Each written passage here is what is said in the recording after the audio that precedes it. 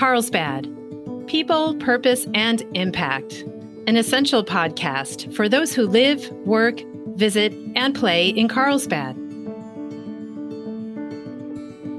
Good afternoon and welcome, everyone. My name is Brett Schanzenbach. I'm the president and CEO of the Carlsbad Chamber of Commerce, and I am your host today. And I'm very pleased to have with me Denise Mueller. Denise is the CEO of the Rancho Santa Fe Security Company here in our area. Good afternoon, Denise. Good afternoon. Pleasure to be here. Yeah, great to have you. Thank you. So let's start with some business stuff first, because we're going to get into some fun personal stuff here in a minute, because you've had all kinds of interesting accomplishments. But Rancho Santa Fe Security, third generation family business. Is that right? Yes, I am second generation, and my oldest and my youngest sons are in the business, with my oldest being the general manager. That's great. I mean, these days, you don't see that as often anymore, like businesses staying in a family that many generations. So that's great. So how did you get started in it? What was your first role in the Rancho Santa Fe? Oh, that's always fun. So my parents started the business in 1978. I was 4 years old. Mm-hmm. So my first job was emptying the trash cans from the desks that were in the garage of our house down in Mira Mesa. Ah, nice. And ended up moving the business up into the Encinitas and Rancho Santa Fe area, and only 1 year after it started. So. Oh, wow. That's great. And you've been part of it ever since you were 4 years old, it sounds like. Yep. Nice. Probably did a variety of different jobs. Of course, you're really well known for stuff you did outside of Rancho Santa Fe Security. If the website I was reading is correct, 15-time national champions, all right? Yep. On the bike. I should probably preface that, on the bicycle. And then, of course, the really crazy stuff, which we're going to get into here in a little bit, world record holder, 183.9 miles per hour on the paced bicycle ride. Did I say it all right? A paced bicycle speed record, yes. So I was on a bicycle, yeah, paced behind a vehicle. Yeah, I've seen the video. You're insane. But let's back up a little bit. And how'd you get into cycling in the first place? Ironically, my dad, who is the founder of the business. So my parents started the business, like I said, in 78, and that's all I've ever been around. Mm-hmm. But my dad was very athletic, and he used to jog, and then he ended up with some knee issues, so he got on a bicycle. Well, at that time, he got me, actually, my grandfather bought us both mountain bikes, and one of the days at junior high, just down the street at Degaino, they had the announcement saying that there was a Bike for Breath for the Children's Asthma League happening down in Mission Bay about a month later. And they had the 25, the 50, the 75, and 100 mile, or actually 96.5, because one of the radio stations sponsored it. So they had 4 different distances. Nice. So I'm thinking, hey, we can use those bikes and we can do like the 25 miler. Yeah. So when I brought it home to my dad, he looked at it and went, oh, no, we're doing the 96.5 miler. Wow. I went, what? Wow. So we started training, and that's how I got onto the bicycle. And then as I dreaded the training because it was very by myself with my dad, and I just didn't see the beauty in it. Sure. Until I did the event, and it was the most enjoyable social event. It was obviously a fundraiser. I ended up being the top fundraiser on top, so nice. I won a bicycle. Nice. And so I was hooked, and my dad saw I was hooked. And so he went and found every weekend charity ride that there was, because he knew that's the joy I found in it. Yeah. And so we went all over, and then we ended up doing a San Francisco to San Diego 2-week-long American Youth Hostel bicycle ride. And it was on the last day of that ride, I ended up meeting my coach, John Howard. Wow. And as they say, the rest is history. Yeah. So San Francisco to San Diego, is that what you said? San Francisco to San Diego? Wow. 2 weeks? 2 weeks, 620 miles. 620 miles. Well, that's quite an indoctrination into cycling. And so, all right, you met your coach then, and so he got you. Tell us the next phase. Yep. So I am 14 years old on that San Francisco, San Diego bike ride. And when he met me, he sort of blew by me just above Camp Pendleton. It was the last day of that ride, and I knew enough about drafting. The irony is to when we do full circle on this story, yes, my speed record is a drafting record, and how I met John Howard was he went by and went, ooh, free ride. Yeah. And I got on his wheel. I was on his wheel for about 8 miles, and he remembers looking back, and as he describes it, who is this little girl on my wheel? Right, this 14-year-old. Yeah, and so we got talking. He says, I need to talk to your dad. And within a week, he talked to my dad and said, you need to get her into bike racing. Within a month, I did my first bicycle race, which is now known as Liberty Station. Yeah. It was Naval Training Center, NTC back then. And I won my first bicycle race. And so you could imagine, you get told by someone who, once I learned all of his heritage and legacy of cycling records from John Howard, for him to go, you got to get her into racing. And then I win. Oh, man, it was all over from there. Yeah. I was hooked. Yeah, for sure. Cycle races, obviously, there's everything from indoors, on these tracks to the Tour de France, which is going up insane mountains and scapes. So when you first started, give us a little glimpse. Like what was the venue? How was it shaping up? I did everything, and you could as a young kid, because there wasn't a whole lot. It was 1988 was my very first national championship. And it was out in Pennsylvania, and I did it on what they call the velodrome or track. Mm-hmm. So that was an outdoor facility, but it doesn't matter, indoor, outdoor, but it's a oval-shaped track. Yeah. Usually anything from 250 to 333 meters in round, single gear bikes, no brakes, things of that nature. So I won on that. I won in an event they called the time trial, which is, that you start with the clock, it's a flat out, you turn around, come back. Fastest person with a clock gets it. And then they have road races where you have a pack of people and they go in the hills and you go up and down hills. And then you end up sprinting usually to the finish if you're not ahead of everyone. I won that one. Wow. And I don't think they had criterium, which is my favorite as I came back as an adult race on the road, which is usually a 1 mile block. 1 mile industrial area. In fact, we used to train right outside of this office. Nice. They had a Tuesday night sort of unofficial race. Nice. But you usually have a big industrial park area. It's usually 1 mile and you do multiple laps. Mm-hmm. And so that's my favorite, but I also have national championships on there. So as a junior, I got 13 national championships. Wow. I did mountain biking. So I got it on the downhill. I got it on the cross country. So I pretty much did everything because format. I could. Yeah. But as you become an adult, you have to start doing a little bit more specialization. And I am more of a sprinter than anything. So I'm what they call fast twitch. Gotcha. So I love speed, not going up hills. Yeah. And I remember when you shared with our First Friday breakfast at the Chamber, I remember you talking about that fast twitch, which we're going to get to here soon. So you started as a junior circuit, and then won a lot. And then you took a break for a while. Yep. I like to say I sort of decided to do the career and the family thing, which, a lot of times that's sort of around that time. I graduated from San Diego, so right down the road. Mm-hmm. And I did some classes over at Maricosta. And my parents had gone through a divorce a couple years earlier. Okay. A partner had bought my mom's half out. And it wasn't going too well. My dad was more the service out in the field person, and the partner had done a lot of the internal office business side of things. And when it was falling apart, I came in to help my dad out because that's what I've been around, and I needed to support him to make sure everything went okay. I ended up staying. Nice. And when I graduated high school also, so 1991 was my last official year of racing. I sort of hung it up because I was going to end up being a senior, as they called it, or an adult racing versus junior racing, which is a whole different group. It's from 19 to 34. Right. So you have a whole different level of competition. My original goals... And you're basically 18 at that point, 19. Yep, 18, 19. So you'd be the youngest in there. My parents, the divorce, the partnership separation, not knowing where my life was going to take. I took the break, and that break ended up being 23 years.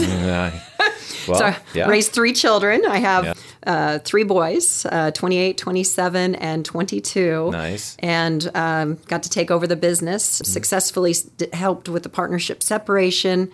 And then it was just my dad's business. And then I took that over for him. And we should probably take a moment to share about that business because I know we at the Chamber are happy customers of Rancho Santa Fe Security. And you guys provide, security for our building that I joyfully go and disarm every morning when I come in and rearm when I leave. And so we should give a little shout out to the business here because you guys do a great job before we go back into your amazing records and things on the bike. But and Rancho Santa Fe Security is operating still today. Yep. So we got to give them that shout out. So we're going to come back and talk about when you re-entered the world of biking after your hiatus and what that looked like in just a moment. We've been talking with Denise Mueller from Rancho Santa Fe Security, and we're going to take a quick pause. So you stepped out for 23 years, and then what brought you back? Ironically, I had been keeping healthy by being in the gym from 5 in the morning till 6:30. Come home, take the kids to school, which is what a lot of people do. It's how they find if you're going to have any form of physical health, you got to find time to do it. Yeah. It was really only in the mornings. And so we were part of that little 5 a.m. crazy crew at the gym. We all got to know each other. And I actually watched three ladies in the gym decide to do their first full marathon. It was the Rock and Roll San Diego. Sure. And so we all watched them train. And when the event came, we decided, let's go down and actually support them. Yeah. And so we took mountain bikes down. Nice. And there's a group of 5 of us from the 5 a.m. gym crew, cheered them on. And I was truly inspired to go, gosh, I could do that. Because, you hear the proverbial, do a marathon before you die. It's a huge, accomplishment. And so I'm like, I'm going to do a marathon. And so I spent a year, I signed up for it, which is put your money where your mouth is. That's the only way I'm going to make sure it gets done. And so I trained for it. And in the process, my middle son was having some issues adjusting to high school. Sure. And so my oldest son had robotics he was involved in. My youngest was Pop Warner. So they had things. My middle son just sort of didn't have anything. So I said, hey, do you want to take surf lessons? No, I've done that before. Do you want to do this? Well, what about what I'm doing is I have a huge goal and I'm working my way towards it and I'm going to run a marathon. He says, okay, I'll do that. I'm like, oh my gosh, my son's 14 at the time. Yeah. And I'm like, okay, I don't think, so I kept asking, are you sure? That's a huge commitment, right. And he said, no, and that's what I want to do. And so he started training with me. Of course, he is your son. Yeah, that's true. It has the we can do anything attitude. Yes. And he trained with me, and we did, the day before we did the rock and roll, to accomplish that 1 year long goal, which created great opportunity for us to have that one-on-one time, which is what we needed. Yep. He said, you know what, I'd like to do all of the half marathons that Rock and Roll puts on the next year. So that would have been 2011, because it was 2010 that I did the first marathon. He and I both accomplished our first marathon together. Awesome. And because when you do a full, half is nothing. Right. And so I said, sure. And at that point, I reached out to my coach, John Howard, from when I was a junior, because I could train my son to do one marathon. Yeah. It's one training schedule, but to periodization for him, not for racing, but to not get injured. I mean, he's got growing, joints, and I didn't want to have the responsibility because I didn't have the training to coach. Sure. And so I reached out to John Howard, and it was so funny because I said, man, John, my son's going to be 16 next year. I was 16. You were my coach. How cool is this? Second generation. Yeah. So he did do that, but the cool part about that was John went, well, have you been on your bike lately? And I'm like, no, I still have the bike from 1991 when I quit, hanging in the garage. And he went, well, they have this charity ride from San Francisco to San Diego, now with the Challenge Athlete Foundation, and now in 1 week.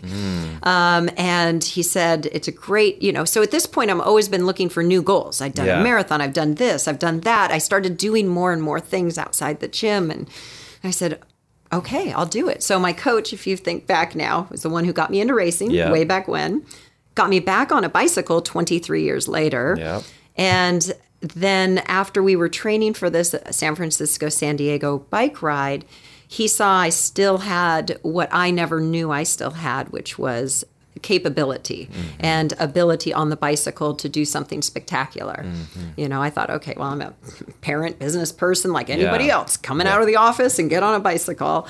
And so since he had done a land speed record, he had broken the land speed record in 1985 at 152 miles an hour, which had since been broken by somebody else at in 1995 at 168 miles an hour. Okay. So this record takes, big chunks of time until they're broken. But he had said, you like racing cars, because I race junker cars. They're called Lemons cars. I've done about 26 of those races. Wow. I like drafting. I like going fast. And, he's ticking all these things off. And I was walking to the precipice. And I'm like, what are you trying to tell me, John? Where's this going?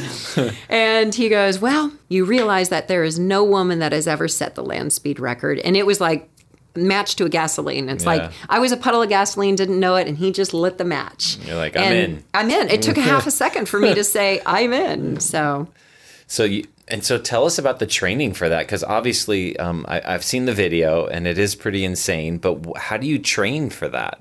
Oh, yes. Well, I obviously there's a very, very common question, and a lot of times it's an answer that you don't expect because there's the physical training. Yeah. And that's part of the answer. It's only 50% of the answer. Sure. There was a ton of mental preparation.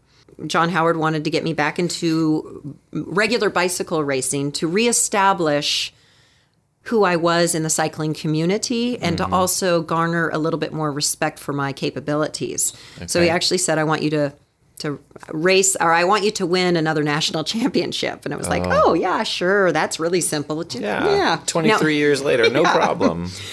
But with that, I had some race anxiety that I did deal with as a junior. And that's the one regret I had always had. I never regretted giving up cycling and to be able to run the business, to have my children and all these other elements that happened, because those wouldn't have occurred the same way. And I am very, very pleased and happy with the trajectory of my life. But I had some race anxieties that I sort of left when I left bike racing. I didn't deal with them. And so when my coach told me, I want you to win a national championship, I'm like, what? And my stomach went into knots because I didn't want to get back racing against people. Yeah. And so I had to overcome those issues. I did hypnotherapy, which ironically is one of the tenants in the building that I have with our business. I also worked with Interoptimal, which is right here in Encinitas, which does brain training. So it's neuropathic, work.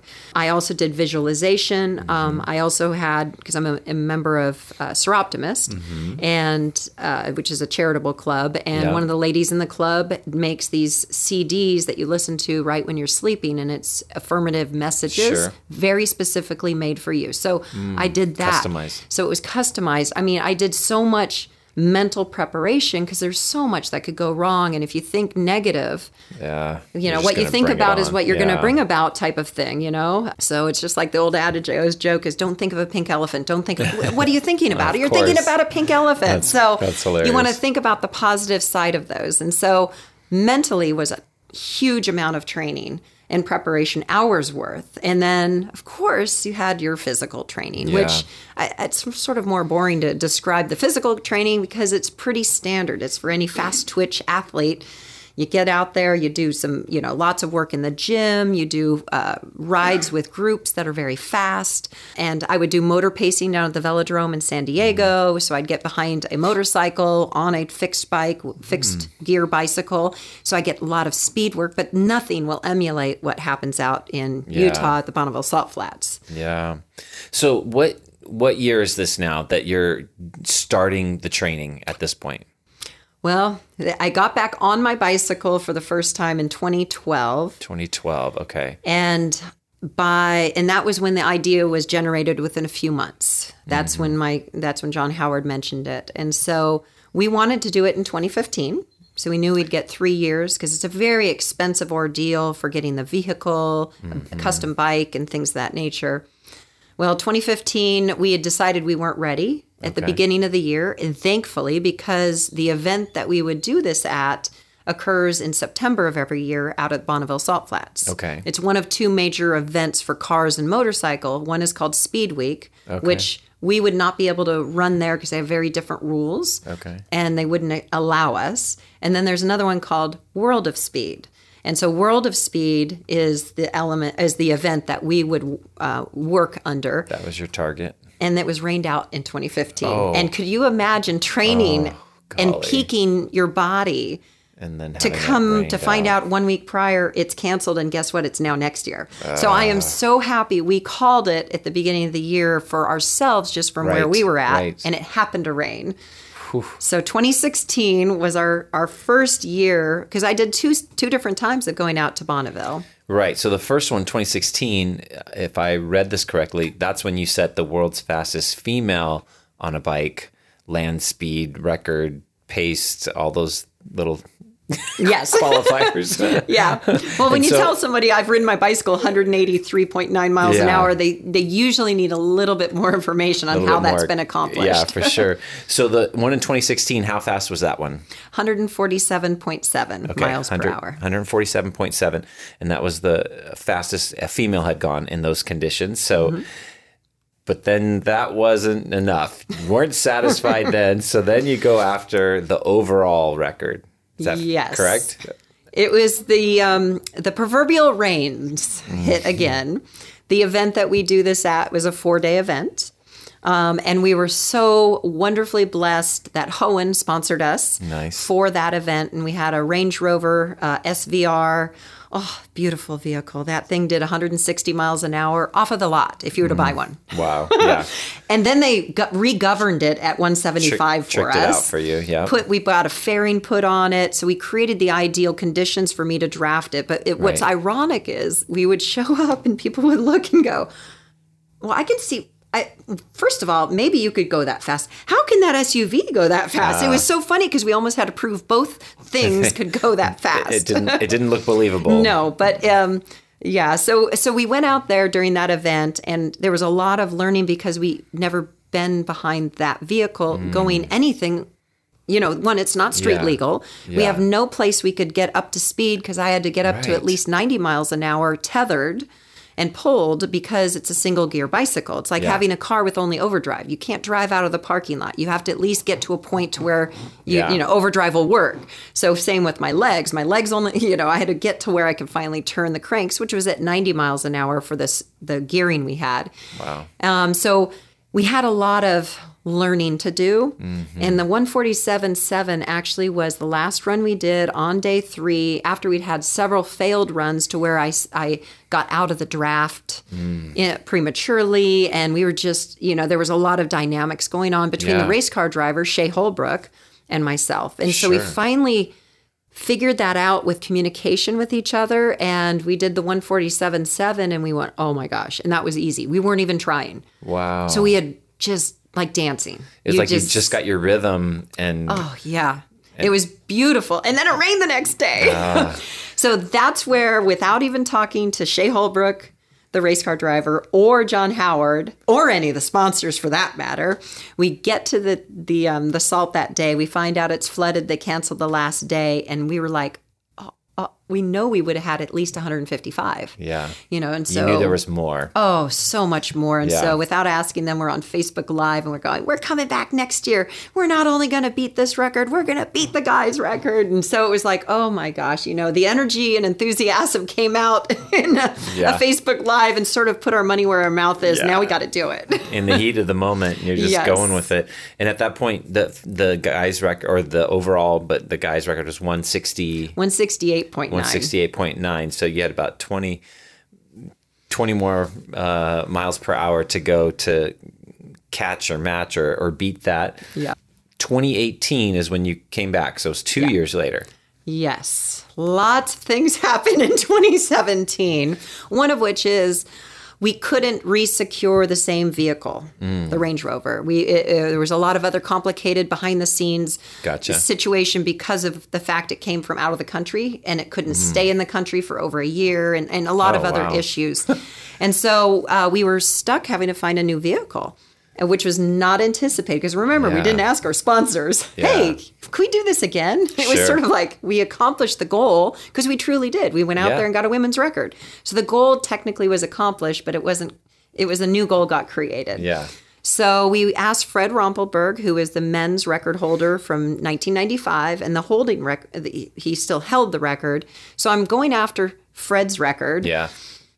And so Fred is from Netherlands, and his dragster vehicle that he had used has been sort of in mothballs in Utah ever since.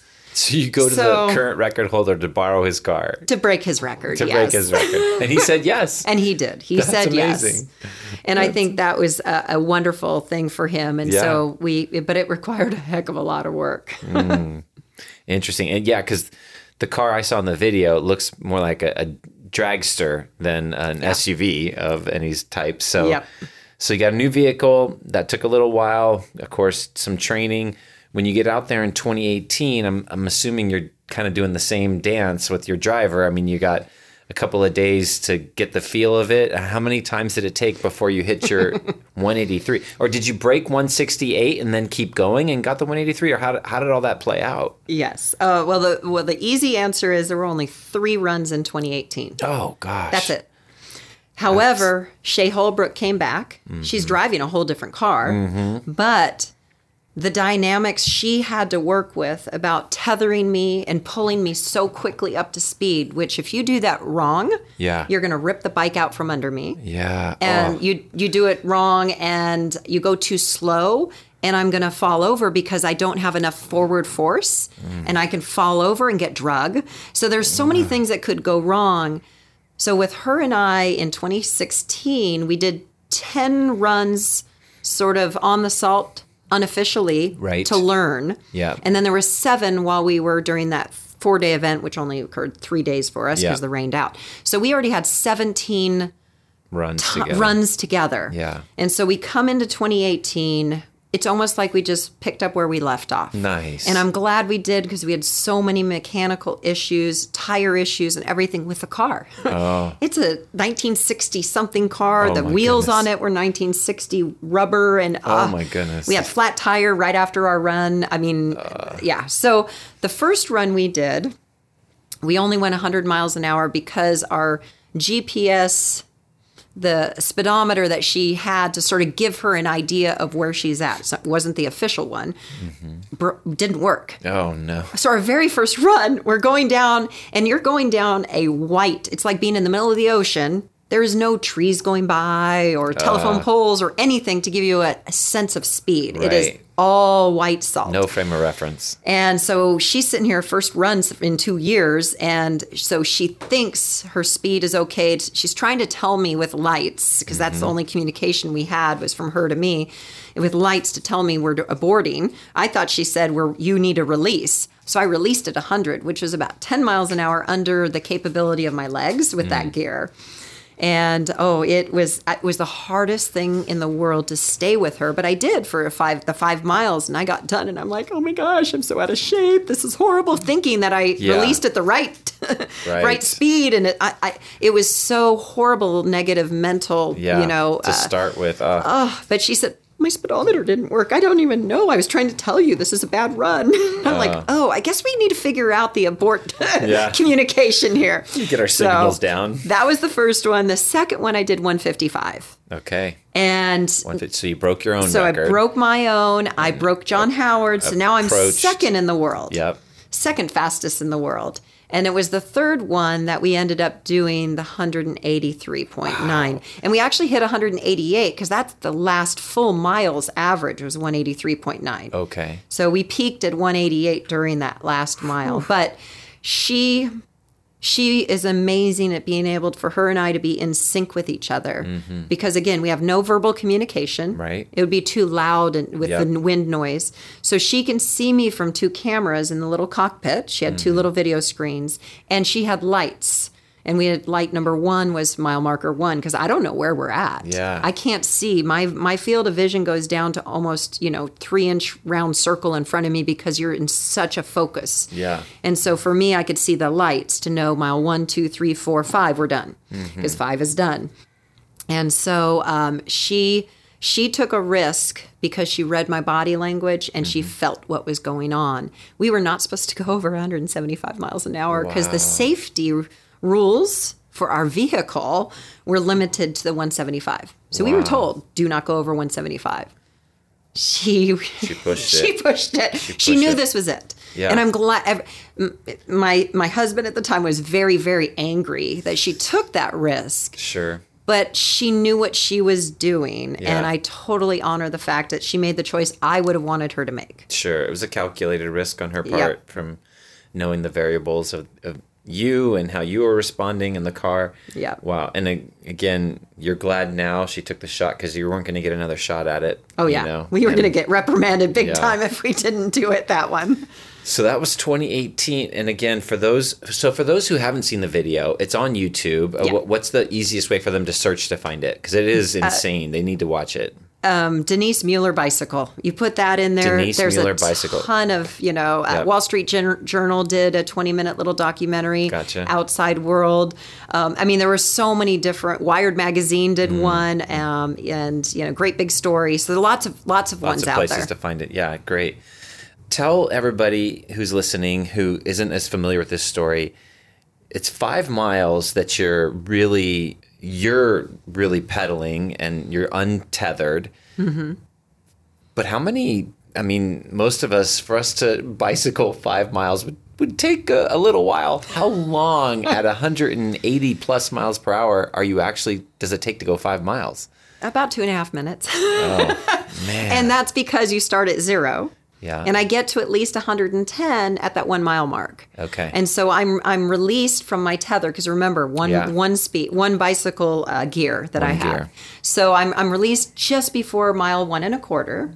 And then I have to surf that pocket of air and stay in that pocket. So there's the true pedaling. And I am constantly pedaling. There's no freewheel. Like on a normal bicycle, you stop pedaling and you can coast. You coast, yeah. When the wheels are moving, the pedals are moving. So when you do watch the video, watch the speed of how quickly my pedals are going round and round. Because that gives you the idea of the faster and faster that I'm going. Because I go from about 67 revolutions per minute to the top of 120 revolutions per minute.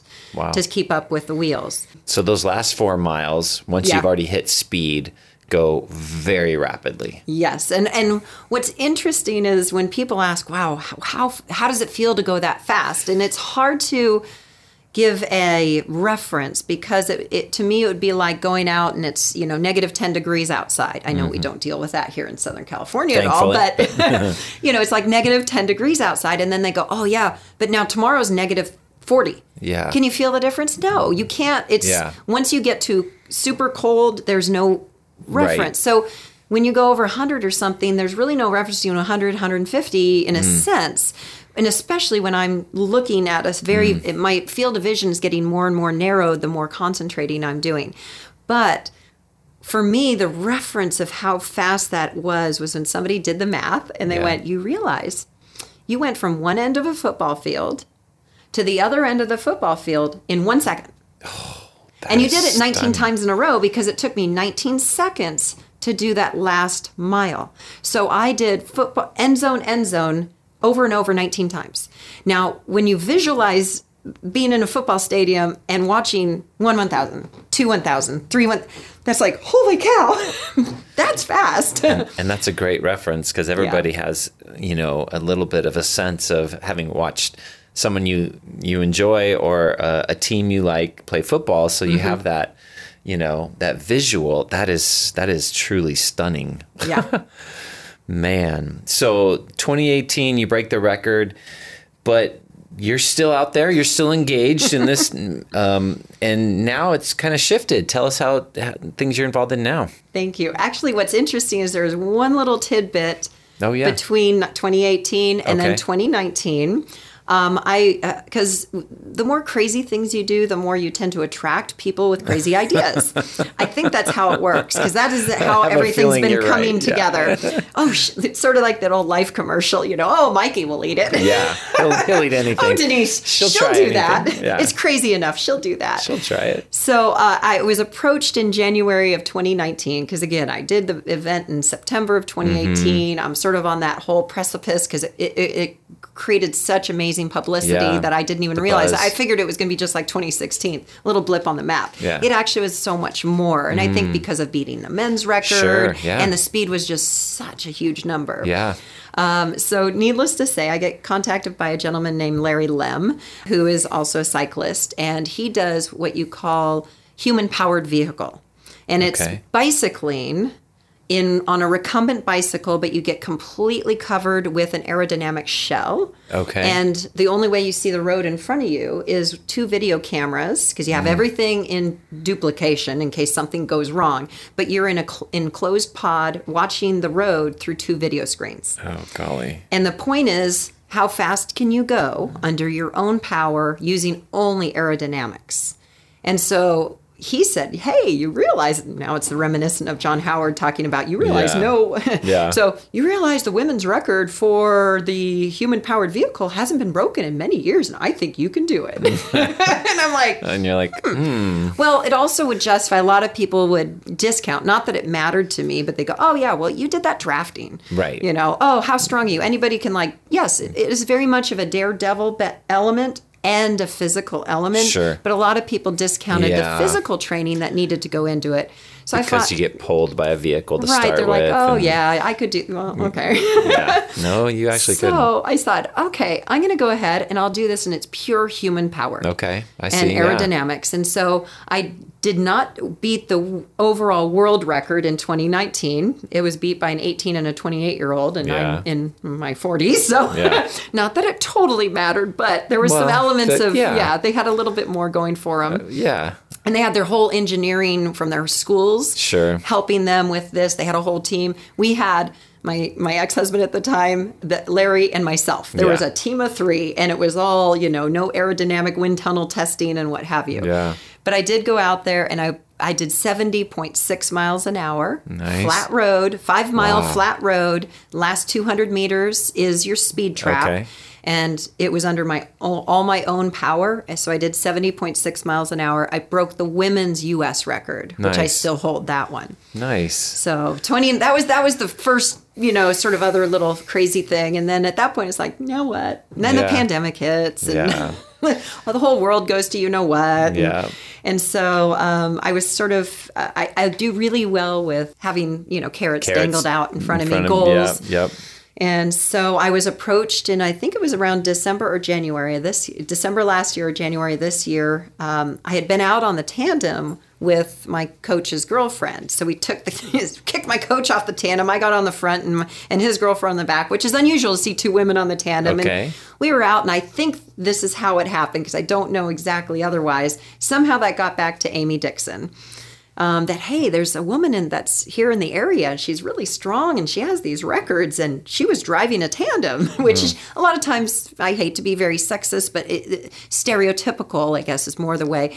Generally, it's the man's in the front of the tandem, the female's in the back. It's a rarity to see 2 women on a tandem. Sure. And so I think that sort of raised enough, suspicions and eyebrows of going, hey, Amy, you're looking for a pilot, aren't you? And Amy Dixon is a visually impaired athlete. She just came back from Tokyo from the Paralympics on triathlon. Wow. And so her guide, who swims with her, runs with her, and bikes with her, is from Tennessee. And that will be her guide for triathlon. But she wanted to look at switching into track or velodrome. And we have a beautiful velodrome right here down Balboa Park. And then there's one up in Carson in LA at Dominguez, Cal State Dominguez, which is a world-class track. And so Amy reaches out to me and asks me if I would be interested in being her pilot on a track tandem, and to have the goal of the 2024 Paris Paralympics on the velodrome, which is just over 2 years away. Yeah. Unbelievable. So that's what you're working on now. So that's the new goal. Goal. So you're the pilot. So it's a team thing. You're basically chugging, and she's your partner, and then you're going to be competing against other teams like that. Yes. Gotcha. Yep. Wow. And it's one of the interesting ones. A lot of Paralympic events. It's adaptive. You're competing with people with like physical issues. This is one of the few where you have an able-bodied person that has to be part of that team. Normally, there isn't an extra person. Yeah. But because of visual impairment or blindness, you can't go and be on a bicycle. Right. So you have to have that. So it's really interesting. So you pick your pilots well.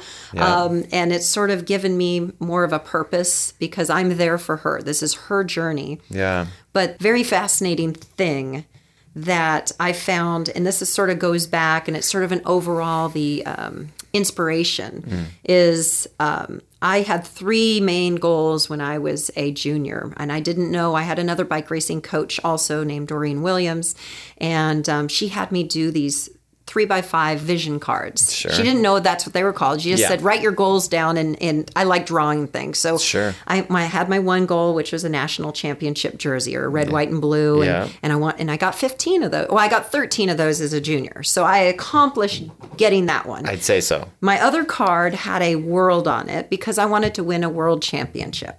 And my idea was something velodrome or downhill mountain bike racing or something. I ended up with a second, a third, a fourth, and a 12th at world championships. So I never got that first. And then I quit racing. And ironically, I get my world record, not world championship, world record. And so sometimes things don't work out exactly as you want. My third vision card that I had was the 1992 Olympics. So it was the Olympic rings. You quit racing, you're out. You know, I'm like, okay, that's never going to happen, right? And I really didn't think about it until when Amy had asked me for this commitment. And it took me a few weeks because I knew if I commit, I'm committed for the whole term. I'm committed till 2024 with her. If it's a relationship, a commitment. And so... And she's relying on you absolutely. If you commit. So. If I drop out or decide, don't want to do this, then, she needs to go find a new pilot. And it's a skill set that you need to do a lot of training on the velodrome. You can't just pick somebody else up. So... one of the ideas, I was talking to somebody, went, oh my gosh, there's my third vision card. There it is.